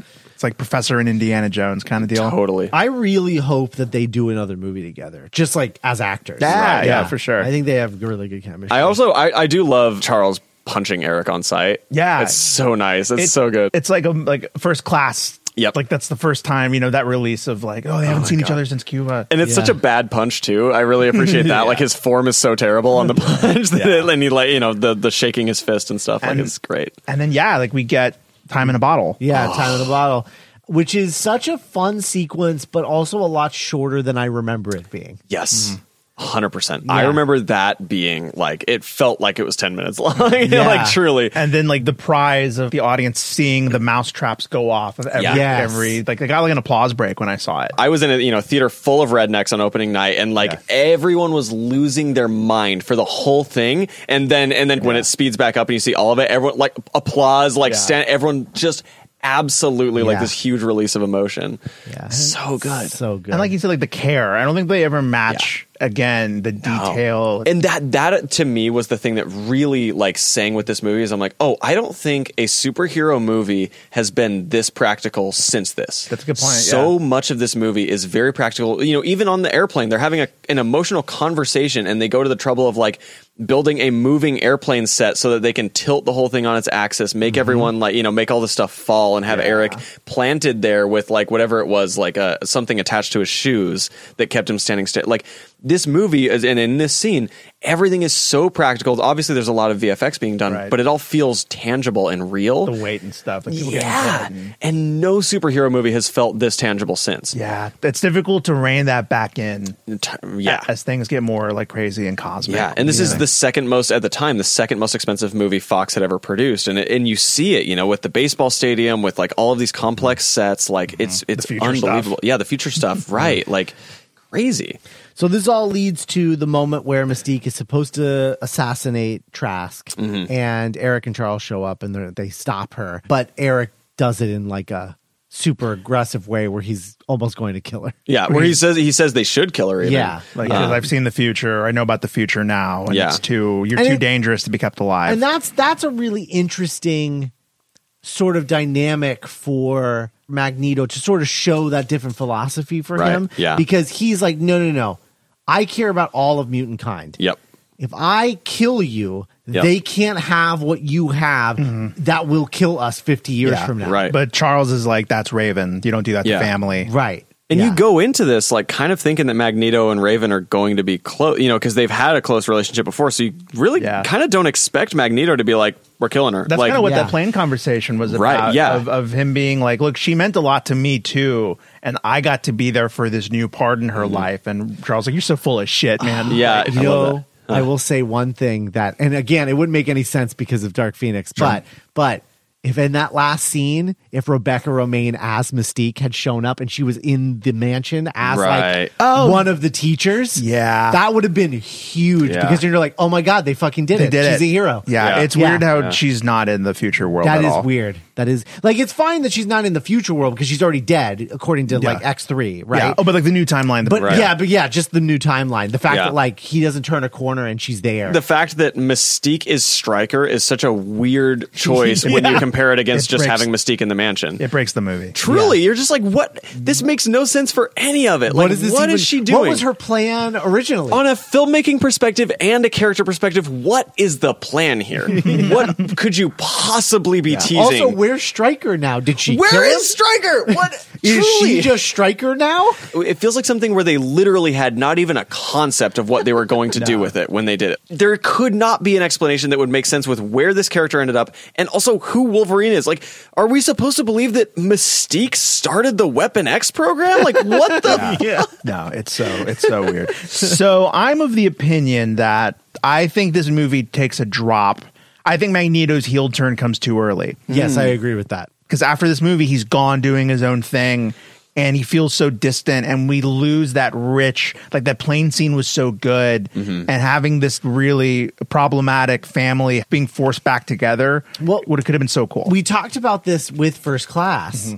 They did the split too early. Yeah. That should not have happened in First Class. Right. I don't even think Charles should have been paralyzed in First Class. I think that should have happened like third movie. Like I said in the First Class episode, they should have waited long enough for you to forget. Yeah. And then so that when it happens, you're like, oh shit, it happened. Oh, fuck. They're finally doing like, it. Yeah. You're like, oh my God. Yeah. Like Han going to Tokyo. Right. Yeah. Yes. And I do like the choice of Magneto being the reason he's paralyzed. I think most of the decisions that they make are great. It's just, it's about when they make them and how they make that you're like, not quite there. It's weird that there was never a golden age. Right. For the X-Men in this universe of like just things running smooth. So then is the flashback at the beginning of X3, is that from the new timeline or something? Yeah, who knows? Or like where they go and get Jean Grey? So we get something interesting. So this is kind of like Mutant Kind's introduction into the world. In this universe, where Mystique jumps out the window, and Magneto shoots, but he's able to move the bullet. Really cool use, which is, power. I mean, good payoff in terms of like what Magneto does. It's good. Oh, and then on the plane we get the reveal. Yes, that like, well, I didn't kill JFK. I tried to save him. Why? Because he was one of us. Like, the audience was like dead. Like, so, like, are you? Wait, what? Again, when I'm, and I think I was. What was JFK's power? I was like 20 at the time, almost 20. To me, I was like, hell yeah, JFK's a mutant makes perfect sense. I'm all in. Like, I can turn water into ice. I like to think it has something to do with space, and that's why he was so like adamant that we got there. Oh my God. I am from the stars. I can breathe in space and I know it, but I can't get there. I know I can. One day a billionaire will be able to fly there. Oh, amazing. I want to be on that plane. I think it's crazy that the world got introduced to like two of the blue ones in a row. Oh, yeah. Because you get Mystique and then Beast jumps down after her. Yeah, that's true. There must have been a time where the world was like, oh, okay, so mutants are blue. I guess they're blue. Yeah, they're just blue people, so it's easy to find them, I guess. That is an interesting thing where like they don't really make a point of it that like, oh, this is the first time anyone has ever become aware of a mutant really on a public scale. Because they imply that Cuba had been kind of swept under the rug. Totally. Yeah, and explained the same way that it's explained in our world, right? That everyone only has the same perception of the Cuban Missile Crisis as we do. History. Speaking of them both being blue, they are supposed to be the exact shade of blue, the same shade of blue, because he's blue because of Mystique's blood. Right. And so changing his shade of blue in this to that like really light powder blue, I don't like it. I mean, look, I think Beast looks so good in this movie that I'm willing to forgive it, and maybe I'll just, say the serum is making it different because I don't know, like, because Beast changes. That's kind of his deal. Yeah, that's true. That's true. He's always tinkering. Yeah. Wolverine being triggered by seeing Stryker. And then it affecting he like impales Kitty with his claws. Oh, one thing I forgot with Peter, just a quick line. I like the whiplash thing with Magneto. Oh, yeah. Why are you? He's like, whiplash. What? Whip. Like that was an applause line in my theater, at least. He's in and out too. Like they don't call him back. He's like, no, I'm gone. Bye. Yeah. Bye. See ya later. It's wrapped in 2 days. The thing I love about the whiplash thing is Magneto really trying hard to not throw up, but also like trying to keep his dignity and compose himself. I'm just like, all I want to do right now is puke, but I can't. I can't. Not in front of this fucking kid. And also the moment of, I think my mom knew a guy who could do that. That was great. Yeah. I think Fassbender's really good in this. I don't think he's given as much in First Class. He doesn't have a big show-stopping scene like last time, like the bar. But I think like in the plane scene and stuff, I think he's doing really good work still. I do still mourn the choice because Fassbender's talked about it where he had a really well-practiced Ian McKellen impression that he was going to do in First Class, and Matthew Vaughn was just like, don't do it. Just do your do this. Or like be you, sort of. Because he's still doing like a sort of semi-German something. Brothers he's not, and sisters. He's not being like Irish. He's not Magneto, but it's very, I don't know. I just, every once in a while I wonder, like if in this movie particularly, he was doing like a full McKellen. The way Carl Urban is kind of inhabiting Bone. Right. Yeah, I think there's moments where it comes out. Yes, there were a few moments in this movie where I was like, oh, that's Ian McKellen. Yeah. I think he finds the moments where he's like, okay, I'm really going to emphasize here. Right, yeah. And with the idea being that eventually this guy became all those moments. Sure, yeah. That makes sense. Yeah. Totally. But yeah, honestly, the movie kind of grays out for me for a while after this scene. Okay, so we have Trask meeting with Nixon, telling him about the Sentinel program. We have some more Eric and Mystique stuff. We have their kind of confrontation in a booth. Where they're a little sexy. The differences of their ideologies. Of she's like, well, I don't want a war. I just want to kill one person. Right. I don't want a war. I just want to kill one person. It's not enough.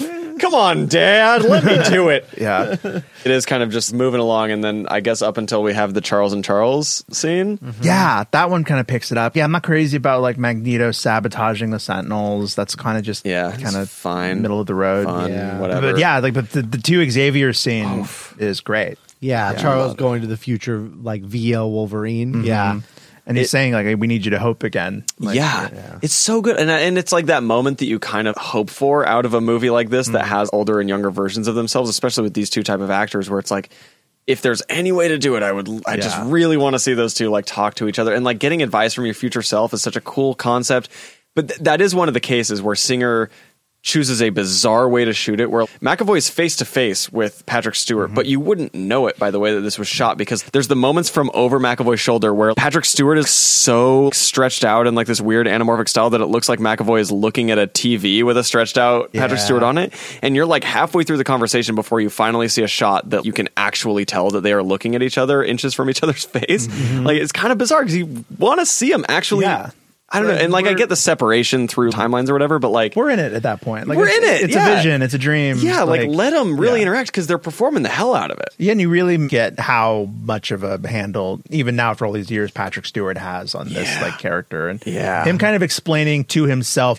There's something really beautiful of like, I am now old enough to know why I am special and what my real gifts are. And it's that we can just it's our empathy. Yeah. Like we can handle every student's story and be with them. Hope. Yeah, through the decades. Oh, it's so good. And again, it would have been a great send off to him, Right. and was a great send off to Ian McKellen. Really, this is a send off movie for most of this cast. Yeah. But then there are just a couple of them that outlast him. But it truly, like, it feels so good to send off so many of these characters in this movie.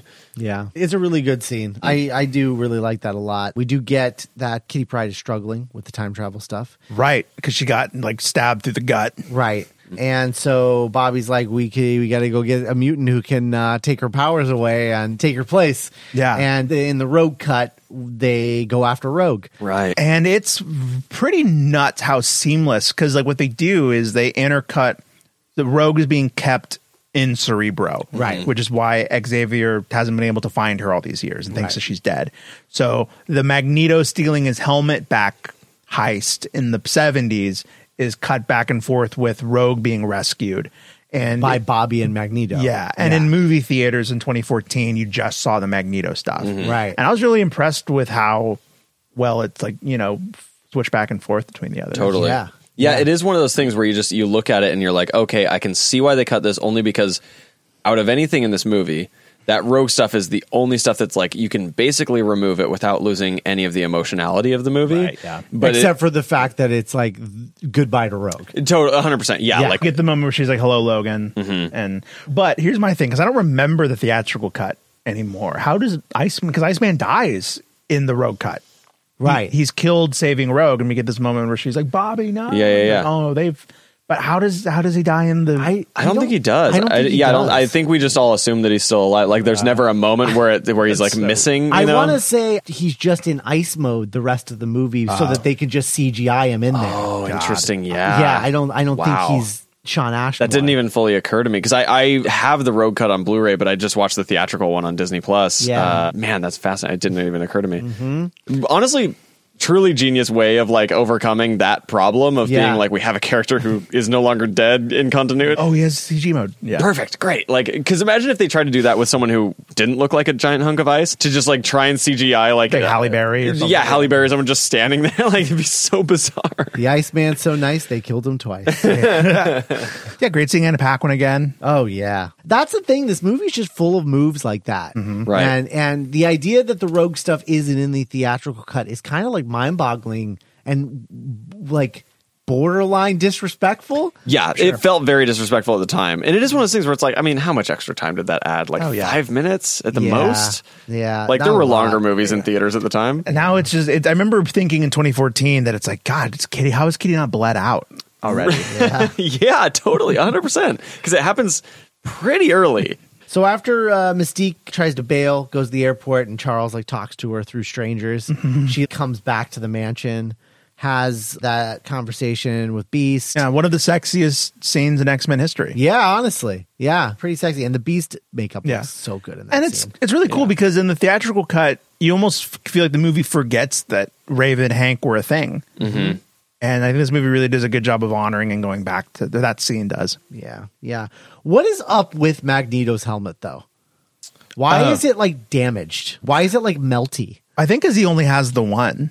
It's just getting more. Well, it doesn't look like Kevin Bacon's helmet anymore. Yeah, No. it's like a totally different. Well, he'd already painted it when he was wearing his little costume. Yeah, at the end of little First like Class. maroon Hello. costume that we never see again. Yeah, but like it's kind of like melty and damaged, Yeah, it looks like a like he was in a different fire. helmet. Yeah, how did this happen? What Yeah. would possibly be? I mean, like, I don't Is know. that how they got him? They set him on fire. And then you get that really great scene again that's only in the Rogue cut of Xavier trying to shake that Sentinel off the plane. Oh yeah, Action Xavier. Yeah. Oh man! And then the Sentinel finally like falls off and it screams as That it was runs weird, by yeah. the camera.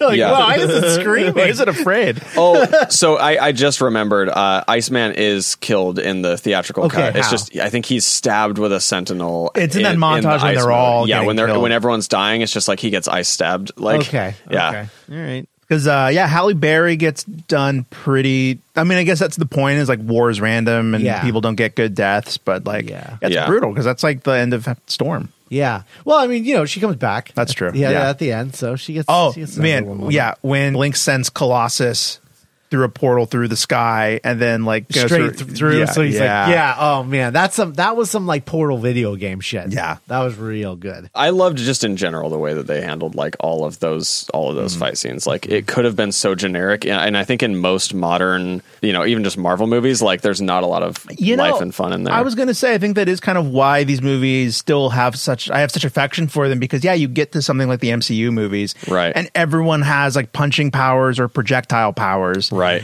And when you get to that final endgame battle, you don't remember a lot of it because, like, that's why characters like Ant-Man are so fun. Yep. Right. And Spider-Man is because they require, you have to look at them differently. They can't just like clear a room with their repulsor rays. The X-Men franchise as a whole has so much more variation in power sets. Yeah. And like, obviously it's a lot less controlled in terms of like, what breaks the universe in reality, but like it is still much more fun to see those action scenes.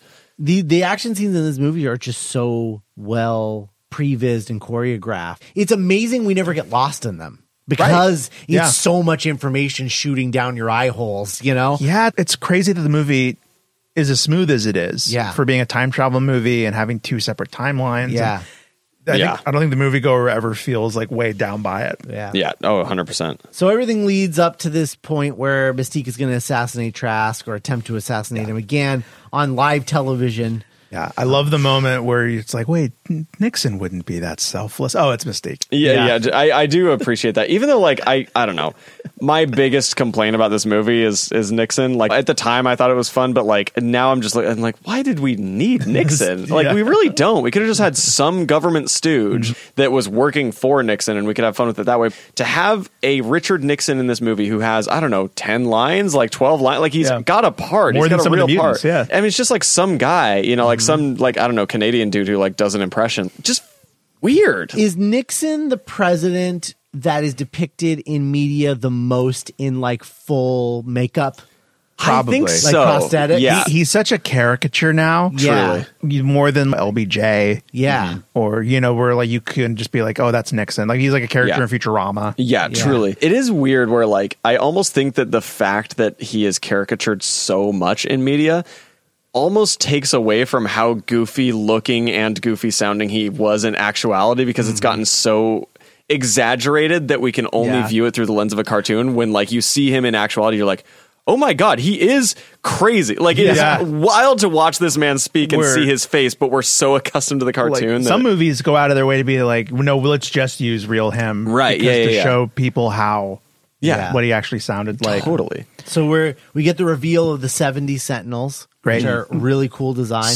Perfect design. Such a cool design. They look based on practical. technology that could never exist in the 70s. Just this factory, who had the designs for these Sentinels, would have like revolutionized the hospital industry. Like would have, so many things would have been completely different in this world. Like, what were you making? We just finished a war. Yeah. How long were you working on? We don't have this kind of budget right now, military wise. And then we get this cool sort of back and forth sequence of Magneto, first of all, lifting the stadium and coming over and then controlling the Sentinels. Really cool. Shooting after people while cutting back to the future where the future Sentinels are attacking. Yeah. And Storm, Blink, and Bishop are trying to like hold them off. We get that scene where Magneto accepts death and barricades the room behind him, but then Kitty saves him. Yeah. And we get that beautiful moment where Ian McKellen's like, oh, we fucked up. Yeah. Like, we wasted so much time fighting each other as we're seeing that happen. That was such a good moment. Yeah. Just that remorse of like, I wish that there was like whatever he says. Yeah. Of like, I wish that less of our lives was consumed with us fighting each other. So this is the point where I've got a little bit of a pitch in terms of how they should have laid these movies out instead. So Please. Instead of Days of Future Past here, if you had done what Matthew Vaughn had said, just done a sequel to First Class, right? But then on the other side of things, you also did a sequel to the mainline X-Men that was in the beginning of this apocalypse, and you do a double meaning where it is the apocalypse that's happening, but also apocalypse, and he's showing up and he's attracting people to like the way that because he's like, we're gonna stop this, me and my horsemen, we're gonna stop this from happening, etc. You think we're new? We've been here. We made everything. Right, It's all mutants. Yeah. So that's that movie. it ends with them not solving anything, just solving the apocalypse problem, but they still have there's still a larger issue going on, and then you bring both of them together with a Days of Future Past. Well, I do think like a big point there is like Apocalypse works much better as a villain if it's with the original cast, you know, because then they've been through so much, like they've gone like that is the point that you can have a villain like that and that it matters in any way. And not for nothing, but like Apocalypse only works in the post-apocalypse. Don't blame me for the pun. That's the fucking 90s. Yeah. Like, the fact of the matter is, he literally comes from a storyline where he changes history to be a, like, apocalyptic, you know, alternate timeline. Totally. So, like, why not lean into that? Instead, we get a movie, and the next time we do one of these,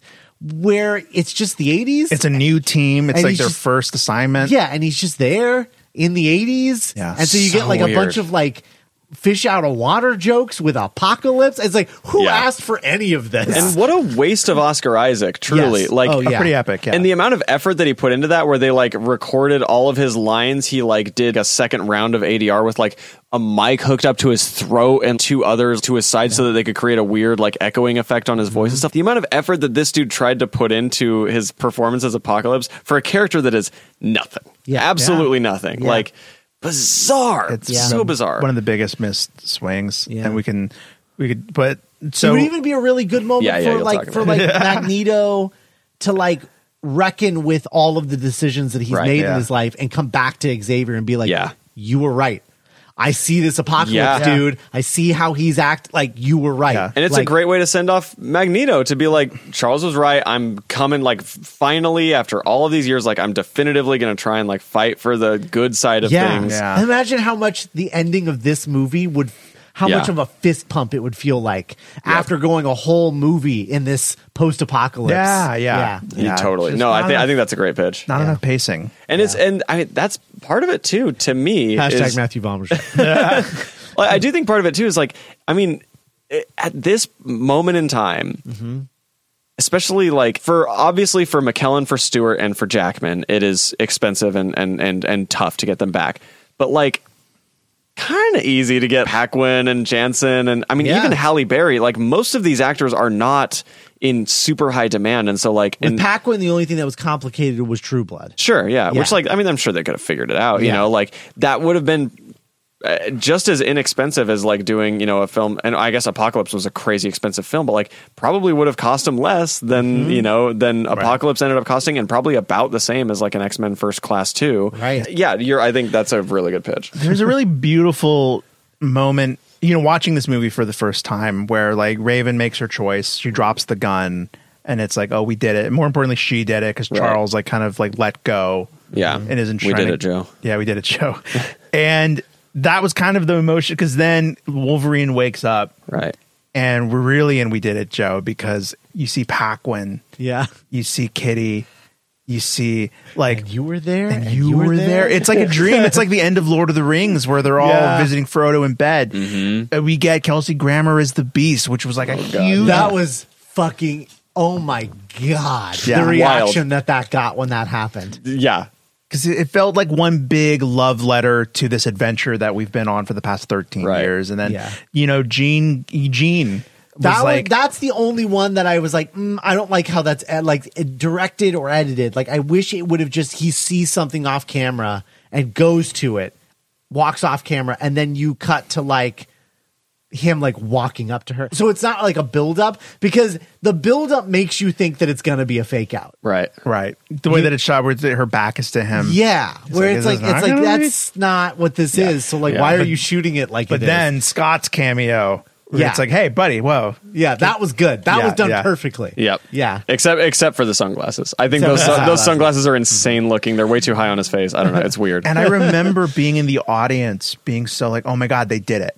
They fixed X-Men. Yeah. They can do anything after this. The sky's the limit. It's like the to infinity and beyond. All of those things were true, unfortunately. Yeah. And even by like the Stryker ending, the spell was kind of broken. And I mean, here's a question that I genuinely have. Had they actually like been able to launch a successful X-Men franchise out of this, does Fox still get sold? That sounds hyperbolous, but like if they had genuine blockbuster X-Men movies coming out every year. Right. Like in a world where Apocalypse was just as well received as Days of Future Past. And they're like making $1 billion every outing, you know, or whatever. Like, is that enough to make the Fox Corporation want to keep their film studio? In a world where audiences went apeshit nuts for Amazing Spider-Man 2 and was like, bring on the Silver Sable movie, bring on the Sinister Six movie. Right. Do we get Tom Holland? Yeah, never. Like, and here's honestly, I think the number one mistake, which like, of course it's easy to say because he's a monster, but genuinely, it's really weird to have Bryan Singer come back for the movie that no longer involves the original cast. If you're Fox, this is your send off. Bye, dude. Like, thanks for all the service. Great movie. Good job. You finally got your third one. You did your trilogy. We're done with you now. Bye bye. Like, why on earth would you be like, oh, we need to have the same guy who started our franchise in 1999 do the reboot in 2016 or 17? Or you know, there's this old adage that Hollywood never learns the right lessons. Right. Yep. You know, and it's like, oh, well, clearly he's the only one that can make good ones. Yeah. Because this was like, at the time, was the highest grossing one ever before the Deadpools came out. Right. And it's like, well, rather than give it to like another hot young director, or maybe make it like super 90s the way people have been wanting. Or maybe poke Matthew Vaughn and see if he's interested in coming back and doing something, you know? Yeah. Totally. Like, it's just like crazy that anyone would be like, oh no, let's give Bryan Singer carte blanche. And like, also not for nothing, but like he had been difficult up to this point. Right. You know, like, you know, producers have done a good job of looking the other way when it came to his private life, let's call it. Sure. But there were also on set stuff that had been happening of him like going missing. Yeah. Right. And he did leave them high and dry on X-Men 3. Like the last possible minute drops out of that project and they replace him with Brett Ratner. Like, just this dude is not reliable in any way. He's way too expensive, way more headache than he's worth, and it doesn't seem like he's really the person who made this movie what it was. Bizarre to say, okay, let's give him more power and influence over this franchise that we've just gotten off the ground in the new Young X-Men that was established by someone else. Why are you making this decision? There are other directors out there. Like this was them getting out of the hole. Yeah. Days of Future Past. And they get back in the hole so fast. Immediately. It is crazy, though, that we go from this directly into Deadpool. And it's like huge, massive, biggest hit X-Men has ever had, followed by the next hugest, biggest X-Men movie ever. Yeah. Yep. And it's just like boom, boom. I can't wait to learn about, because Deadpool sounds like a completely different kitchen. Yeah. That was really the insane people running the asylum. Yep. Right. No one was looking over their shoulders. Yep. Right. And Deadpool is the start of, and I'll go into it next week, but it's the start of that thing that Fox was like, okay, the X-Force. We're gonna do something different. We're going to do, so this movie does well, so now we're gonna experiment some more. Yeah. Right. We're gonna let everybody just kind of like do weird shit with the X-Men characters. We're gonna let somebody do New Mutants as a horror film, and we're gonna do a Gambit movie. We're gonna do Old Man Logan. Gambit movie as like a heist film, right? It was supposed to be a heist film, and it was all caper. It was all sort of building up to Drew Goddard's X-Force that he was going to write and direct, which was his second at bat with a all villain ensemble movie in a Marvel property. Right.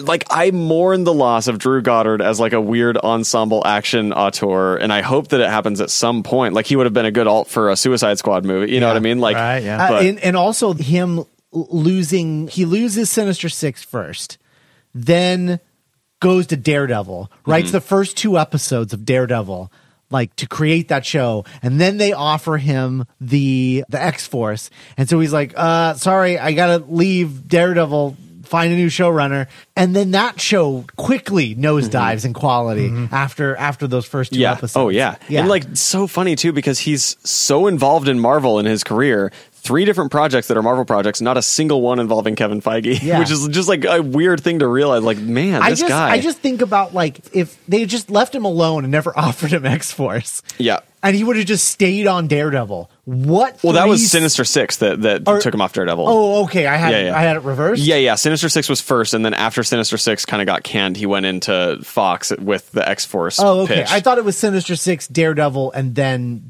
X-Force. No, it was Daredevil, Sinister Six, then X-Force. Okay. Yeah. Well, anyway, in any event, just the fact that, like, if they just left him the fuck alone and let him stay on Daredevil, what that would have been like. I know. Yeah. I know. Mistakes were made. Yeah. I do still wonder, like Marvel's going to be doing Thunderbolts at some point, probably is what it seems like. Like I want Drew Goddard to finally get that crack at like doing his like team up villain superhero movie, like wherever it ends up being. I want to see it. Spoilers for the MCU, but like whatever. What's he attached to now? Julie Louis-Dreyfus is going on. He's got another, I think, one more like auteur thing that he's doing that's like an original, which like I'm super stoked for because El Royale was dope and whatever. But yeah, I'll look up to see if there's anything else that is like. So yeah, Days of Future Past. I think it's the best one. I think it's the best one. Yeah, I'm pretty sure. I like of like the X-Men movies. I was gonna say Logan just doesn't feel like an X-Men movie. Right. Logan and Wolverine don't count. Those are Wolverine movies. As X-Men movies, I think this is the best X-Men movie. One of my favorite scenes of the movie is like right before the shit hits the fan and they're on the plane and Logan's like, "Hey, Charles, like, just so you know, this super matters. Yeah. You're going to save a lot of kids' lives. Yeah. Remember the names. Their real names. Scott, Jean, and Storm. Like, they're going to need you." I never put that together before. That's so fucking stupid.